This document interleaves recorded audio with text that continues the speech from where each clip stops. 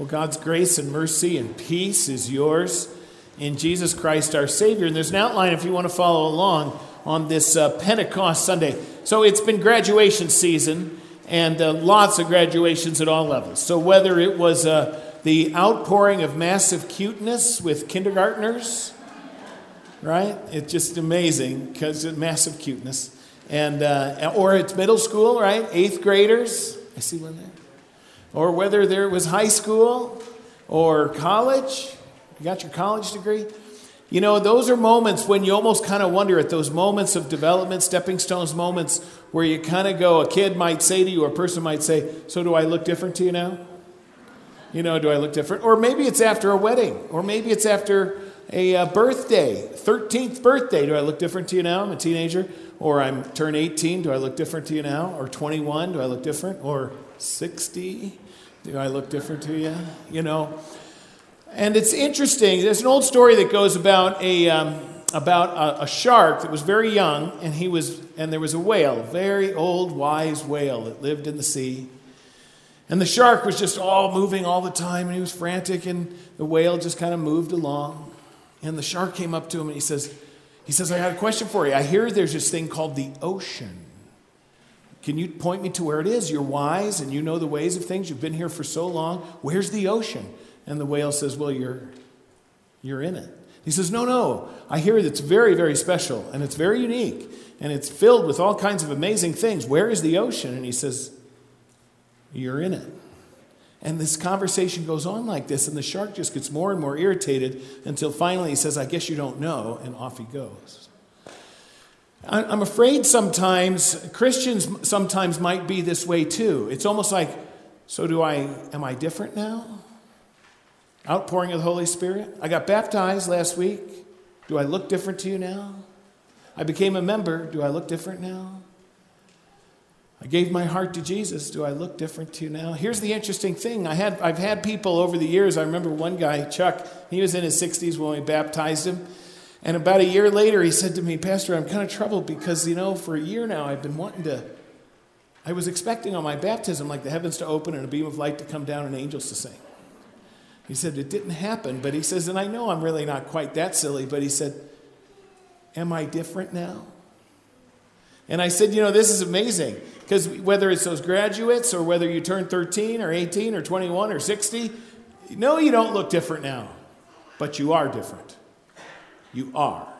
And that's what Pentecost is about. So when we ask the question, are you a Pentecostal people or are you a Pentecost people? The answer is a resounding yes. For example, every All Saints Day, I come in here and I say, who's a saint of God? And I want every hand to go shooting up. It's not because you have a list of good works or you've performed 5 publicly verified miracles. It does not matter. That's not the criteria. The criteria is the saints of God are those whom Jesus Christ has declared to be so. And you are the people of God, the saints of God. Sinner too. I got that piece. But I'm also a saint of God. And so in the same way, if I say to you, who can be absolutely certain? Is there anyone in the room who can be absolutely certain that if you died right now, you would be with the Lord? Amen. I want every hand to go up. Because we can know. Not because of what I have done, but because what he is and has done. That's Pentecost people. Not because I have somehow called upon the Spirit to act on my behalf, or somehow I have enticed the Holy Spirit to come and live in my heart. If you didn't know he was living there already, you weren't paying attention.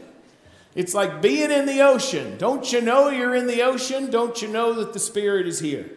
And so what we want to do is become aware of the Spirit in our life, of the Spirit who is constantly present, constantly calling. I love those words from our catechism. He calls, gathers, enlightens the whole Christian church on earth. The Holy Spirit is relentless and unceasing. It's not as if the Holy Spirit is sitting on pause or standby until you come to your senses in some way and hit the play button. He is already calling you here. I was just talking to a family in the back, and I just said, you're here because of God. You're sitting here today because of the Holy Spirit. Whether we knew it or not, whether he invited him to do so, We gather in this place because God has called us here. So what does it mean? This is really what I want to do, is say, what does it mean to be a Pentecost people? And we'll look at this, Acts 2. Ruth, good job. Those are tricky words, tricky names. That's always the one. If you really want to check if your lay reader's prepared, you say, here, read this one. And you see if they actually practiced ahead of time. No, so you know the story pretty well, probably, but just in case, here's the deal. So just 50 days earlier, right, the disciples are huddled in a corner, terrified that the next knock on the door is going to be either the palace guard or the priestly guard to come and haul them away. And here now they're standing out in the public in front of thousands of people, and they're publicly proclaiming this Jesus Christ whom you crucified was the Messiah. God raised him from the dead. You know, the next thing we use it in our baptismal service. You know, they were cut to the heart. What should we do? Repent and be baptized, every one of you, and you will receive the Holy Spirit. And 3,000 of them were baptized on that day. 3,000. So it's a transformation, isn't it? Do you think Peter looked any different than he did when he was hiding in the corner? He didn't look any different, but he was different.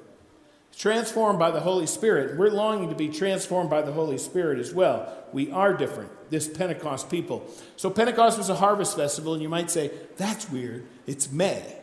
How do you get harvest in May? Well, in that Mediterranean climate, you had that first planting of barley, and it was really just a matter of weeks. It was weeks that first came up, and they did that first barley cutting, and it was a chance for them to celebrate. In Judaism, it's called the Feast of Weeks. Is what it's called. We call it Pentecost because it's 50 days after Passover. Penta, okay, so 50 days after Pentecost. Ascension happened 40 days. Jesus ascends, and then he says, wait for power from on high. Just hang out. It's coming. And then 10 days later, on this festival, this Jewish festival, here's the cool thing. Now, here's an interesting thing. It's 50 days after Passover, and if you were a Jewish man in good standing, and you were, an active Jew practicing your faith, there were 3 festivals you were required to go to. 2 of them were Passover and this one, Feast of Weeks. And so if you came from like Rome or from Carthage, North Africa, or you came from Persia, Babylon, that area, if you came, because there were Jews scattered all over the world, if you made that trip, because remember, there are no $50 shuttles to Vegas. If you made that trip, you almost certainly went to Passover and then stayed. Now think about that. That's good perspective, because the same people that were converted on Pentecost were almost certainly among those voices that cried out, crucify him. That's pretty powerful to me. So those same voices. So the Holy Spirit is in the transformation business. You may not look different, but you are different. And so what does it mean to be this Pentecost people? So here's how he starts, right? When the day of Pentecost came, they were all together in one place. Talking about the disciples. And it's not just 12 or 11. It's not just that group. There's a group of about 30. They even say maybe as many as 120. But certainly it was the apostles. Certainly it was the 11 all together. But it probably was that little bit bigger group of Christians too. 30, 120, that's the number that's used. So they were all together in one place. So I was reading some data on this, on pandemic and stuff, and man, aren't there going to be a bunch of books that come out of this? And PhD studies? Because we're going to discover just how spotty things were and how we navigated, and information was properly shared, improperly shared, people made stuff up for their own advantage, people denied stuff or whatever. It's going to be wild, isn't it? It's going to be something. 10 years from now, 5 years from now, we're going to discover, oh boy, what a hot mess we were. But one of the things that is incontrovertible relates to generational things. Do you know this? People that were born never knowing a world without the internet. Okay, think of that. There's about 2 generations now. So they're younger millennials, and then Gen Y and Z, however you want to designate that, they have never known a time without the internet. Those 2 generations are they are clearly the most connected generation through technology than any previous generation, by far. From the moment they were aware, and many parents put a smartphone in a 5-year-old's hands, questionable if you ask me, but it's done. And so they have smartphones. They got a smartphone in their pocket, which is over 1 million times more powerful than the computing power that put men on the moon. And they have it in their pocket. From that time on, they are easily, far and away, by far, the most connected generations we have ever seen in the world's history. They are immediately and constantly, in an international way, global way, interconnected, potentially, to millions of people and certainly to dozens of people. So whether it's posting on Instagram or Snapchat, or whether it's a TikTok video, or whatever, if they're on Facebook, or if they're emailing or texting or whatever they're doing, they're connected. But you know what we know? Those same generations are the least personally connected generations in the world's history. Isn't that an odd paradox?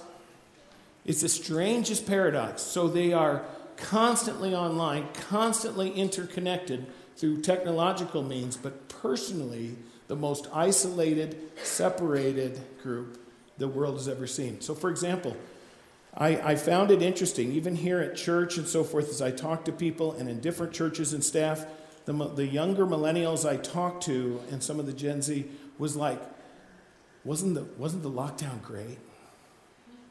It was great, wasn't it? I loved it. I could get used to this. And I'm sitting there dying, just dying. And it's interesting because we've developed, because they had their phones. They had their phone, they had their computer, they were connected, they thought. But what we saw, even among those two generations, was this rampant increase in despair and anxiety and coming out of isolation. It was fascinating to me. And I believe, and you've heard me talk about it already more than once, you're going to hear me keep talking about it, so get used to it, is that I am fundamentally convinced God made us as social beings, first of all. It is not right for the dude to be alone. Dudes all know this, by the way. It is not good for the man to be alone. I will make a helper suitable.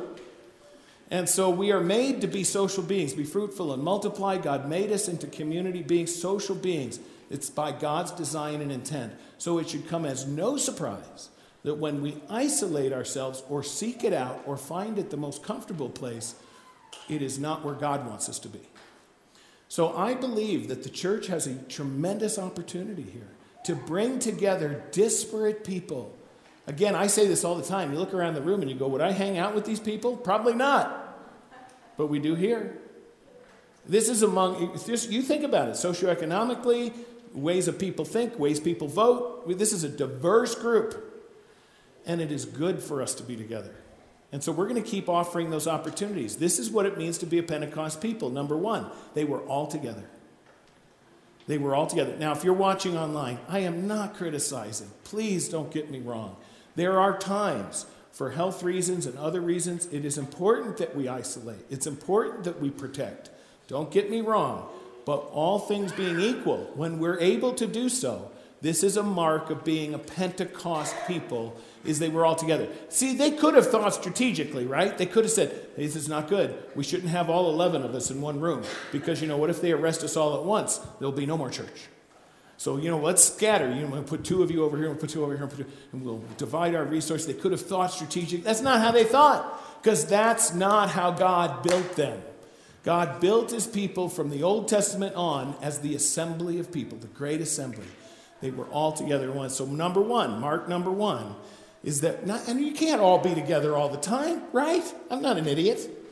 But we're going to give you lots of opportunities. Starting next Sunday, one service, and we're bringing in pink boxes of joy. Do you know what that is? Anyone go to Amazing Glaze? Look, you guys are I expect free donuts for this. Okay? So, right? Amazing Glaze. We call them here at Grace pink boxes of joy. So we're going to get pink boxes of joy and good coffee to get you to linger and to hang out and be together. In June, Pastor Simmons is going to come, and we're going to have a party. It's right for us to party, bringing on another pastor. I'm going to party more than you. It's going to be great, and so forth and so on. So we're going to give opportunity to be a Pentecost people, to be all together. That's the mark, number one. Number two, so this is a great story. So there's a judge who's got a case before him. It was a DUI, and the guy that got pulled over by the officer was really not in his, he was just really drunk, and so he resisted arrest, and he assaulted the officer. That's a serious offense. And so it went to trial, and the lawyer who was trying to convict him, the prosecutor, said needed to talk to the officer and say, if we're sure, if we can verify that you were in uniform, right, that you were wearing a uniform, that goes a long way to showing that you were acting in proper authority and you did what you should do, that kind of thing. So he asked him this question on the stand to just prove that. So the district attorney asked the officer on the witness stand, "And how were you attired when you pulled the defendant over?" Well, the witness looked at him and he goes, it's clear that he didn't understand what the district attorney had asked when he said attired. Well, everyone knew this but the district attorney. So the district attorney asked it again. He said in an irritated voice, "And how were you attired when you pulled the defendant over?" The witness was still puzzled. "Say that again? How were you attired when you pulled the defendant over?" And he says, I could just see the light bulb come in the officer's mind, and he proudly proclaimed, "I was traveling on standard issue radial tires." That's not funny? I thought that was funny. How are you attired? I need Mooney and Fowler here. That's what I need. How are you attired? What's interesting is, even in English, sometimes you're speaking a foreign language. When I taught at Concordia University, Portland, for several years when I was pastor in Portland, and the class that I taught was to all the people preparing to be pastors, teachers, DCEs, and I taught evangelism, how to share your faith.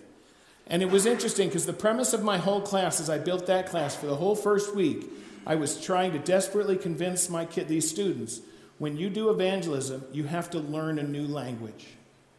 It's like learning a foreign language. We have a language in church. It's a certain way of talking, a certain way of communicating. There is even church jargon. Stuff that doesn't make sense to anybody else. There are ways of talking. To be honest, you guys, this is why I especially try to talk the way I do. We don't have a pulpit. I'm not wearing a robe at this service. I just want to have a conversation with you. I just want to but I'm the only one talking, please. No, kidding. But I want to have a conversation with you. And so the idea here is you have to learn a whole new language when you step outside of these doors. And if you didn't realize that, that's what happens here. Because you know what most people think being a Pentecostal person means you speak in tongues. But get what this says here. Did you catch what it said on the day of Pentecost? It wasn't that they were speaking some gobbledygook that you needed someone to interpret. It wasn't an angelic language. It wasn't a special prayer language. When they spoke, what did they say? The audience. They were stunned. Because what did they say? These guys are talking, and I understand them in my own language. In other words, they made the gospel understandable to me. And we'll come to the next part, because they said, how can this be? Because these guys are just hicks. So he goes, that's what this means, speaking another language. How do you make the gospel make sense to someone? Because I am guaranteeing you folks, coming up to somebody and saying, God wants you to be in heaven for all eternity with you. And he is not going to bill you for it. It is absolutely a free gift. He did it just out of great and overwhelming love for you. He counts you as his child, and he gave it to you as if you were his own child. Want that? And in this world, that does not compute. What's the catch? You're going to get me later. You're going to ask for my money, I bet. You're going to tell me I need to serve on some committee or teach Sunday school. No, we're not. No, we're not. It's just Jesus. It does not compute. You got to learn a new language. It's a new language. How do you learn to speak that language to people who are desperately in need? And so what's interesting is, so all of them were filled with the Holy Spirit, and they began to speak in other tongues as the Spirit enabled them, so that they could understand. Third thing is this. So this is the tricky one. So when they start speaking, they get they get attacked twice, don't they? The first one is, how can this be? Because these guys are from Galilee, which means they must be stupid. They must not have an education. That's what they're saying. They got to be unlearned men. They say this about the disciples later, too, when they stand before the Jewish ruling council. And the council is stunned because when they see that these guys had never been to college, that's kind of what they say. These guys had never really been to school. They were stunned. And so, number one, they say, how can this be? These guys are stupid. And then the other one is, by the way, Christians ever get called stupid? And the other one is, they're loaded. They're drunk. So those are the two. It can't possibly be that you have half a brain or that you might be telling the truth. So you're stupid or drunk. Do you like being accused of that? What I'm telling you is Pentecost people are also open to attack. And this is the one that's hard to preach and teach, because we don't want that, do we? I don't want that. I serve on several boards, and I am sometimes among the more aggressive people on the board. And when I say aggressive, it doesn't mean picking fights. But I get frustrated with boards that don't act. I get frustrated with boards that like to just hear the sound of their own voice. I get frustrated with that. I get frustrated at missed opportunities.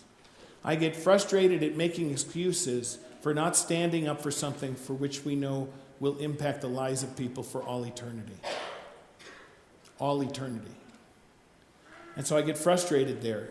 Because every once in a while I'll be a little bit aggressive and I'll have members that say, we don't want to be combative or adversarial. And I ask this question, is there nothing in this world for which you are willing to fight? There are for me. And I hate fighting. It's not about fighting. But are there things in this world for which you're willing to take a stand and to be counted? Because when you take a stand in this world, you're open to attack. That is the truth. And that's what they do. That's what the disciples do. They take a stand. Where they were hiding, now they stand. They're not combative.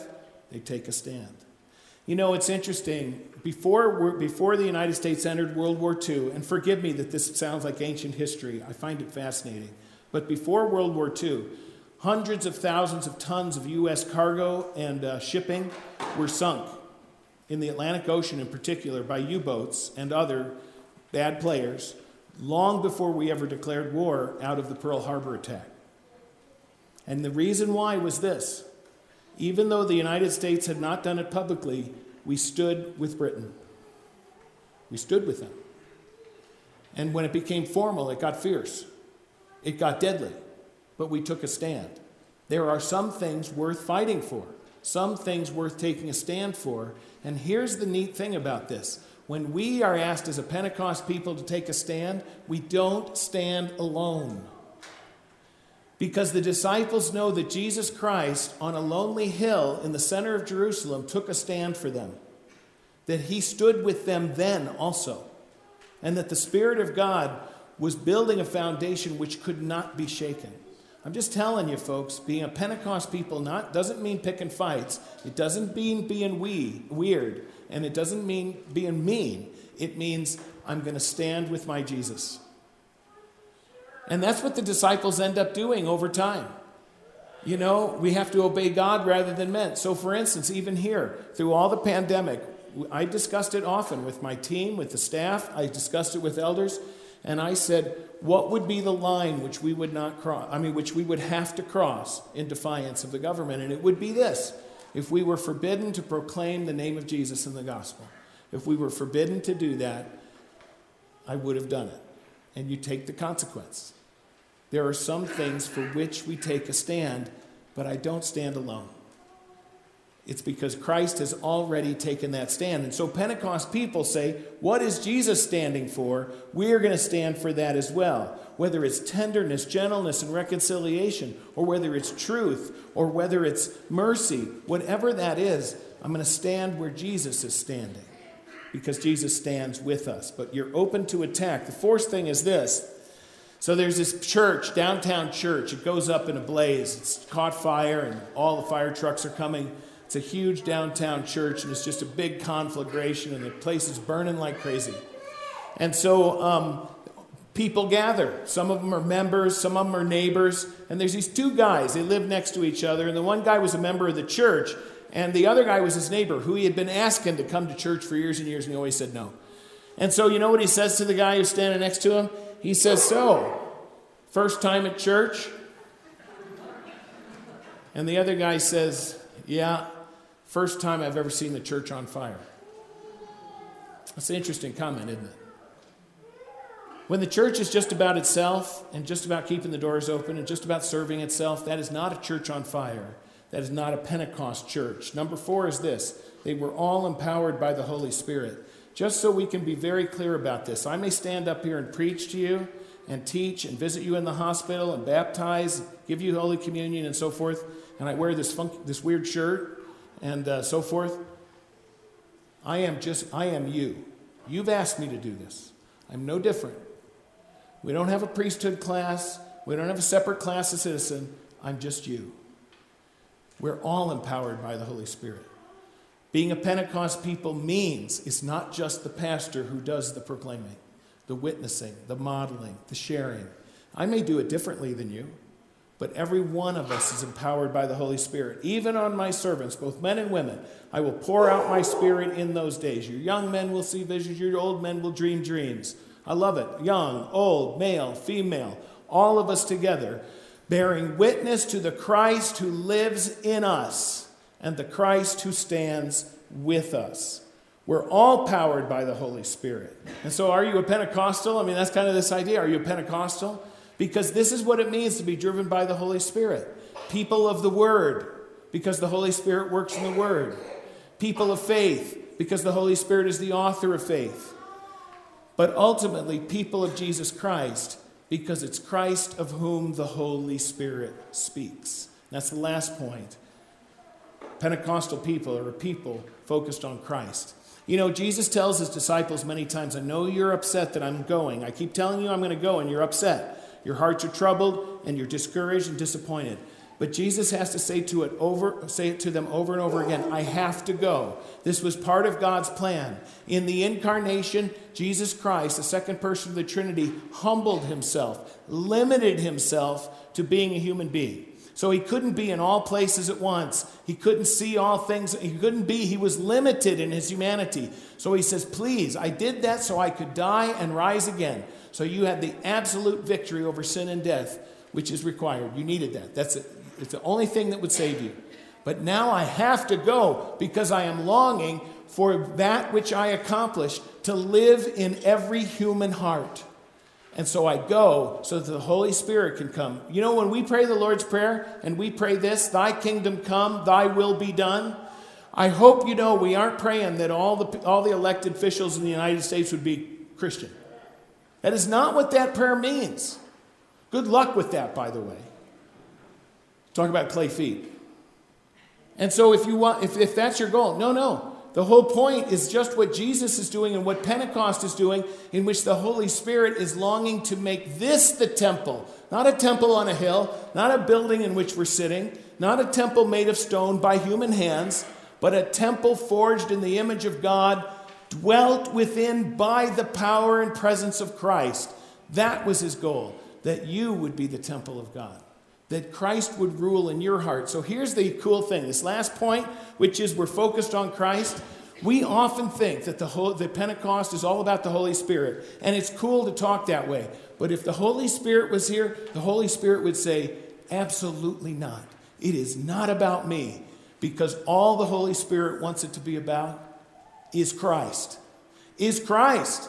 He's saying, I got to get out of the way. And so that which I've taught you about Christ can live in you. And that is always the message of every Sunday, of every day, is Christ. May he be glorified. Amen.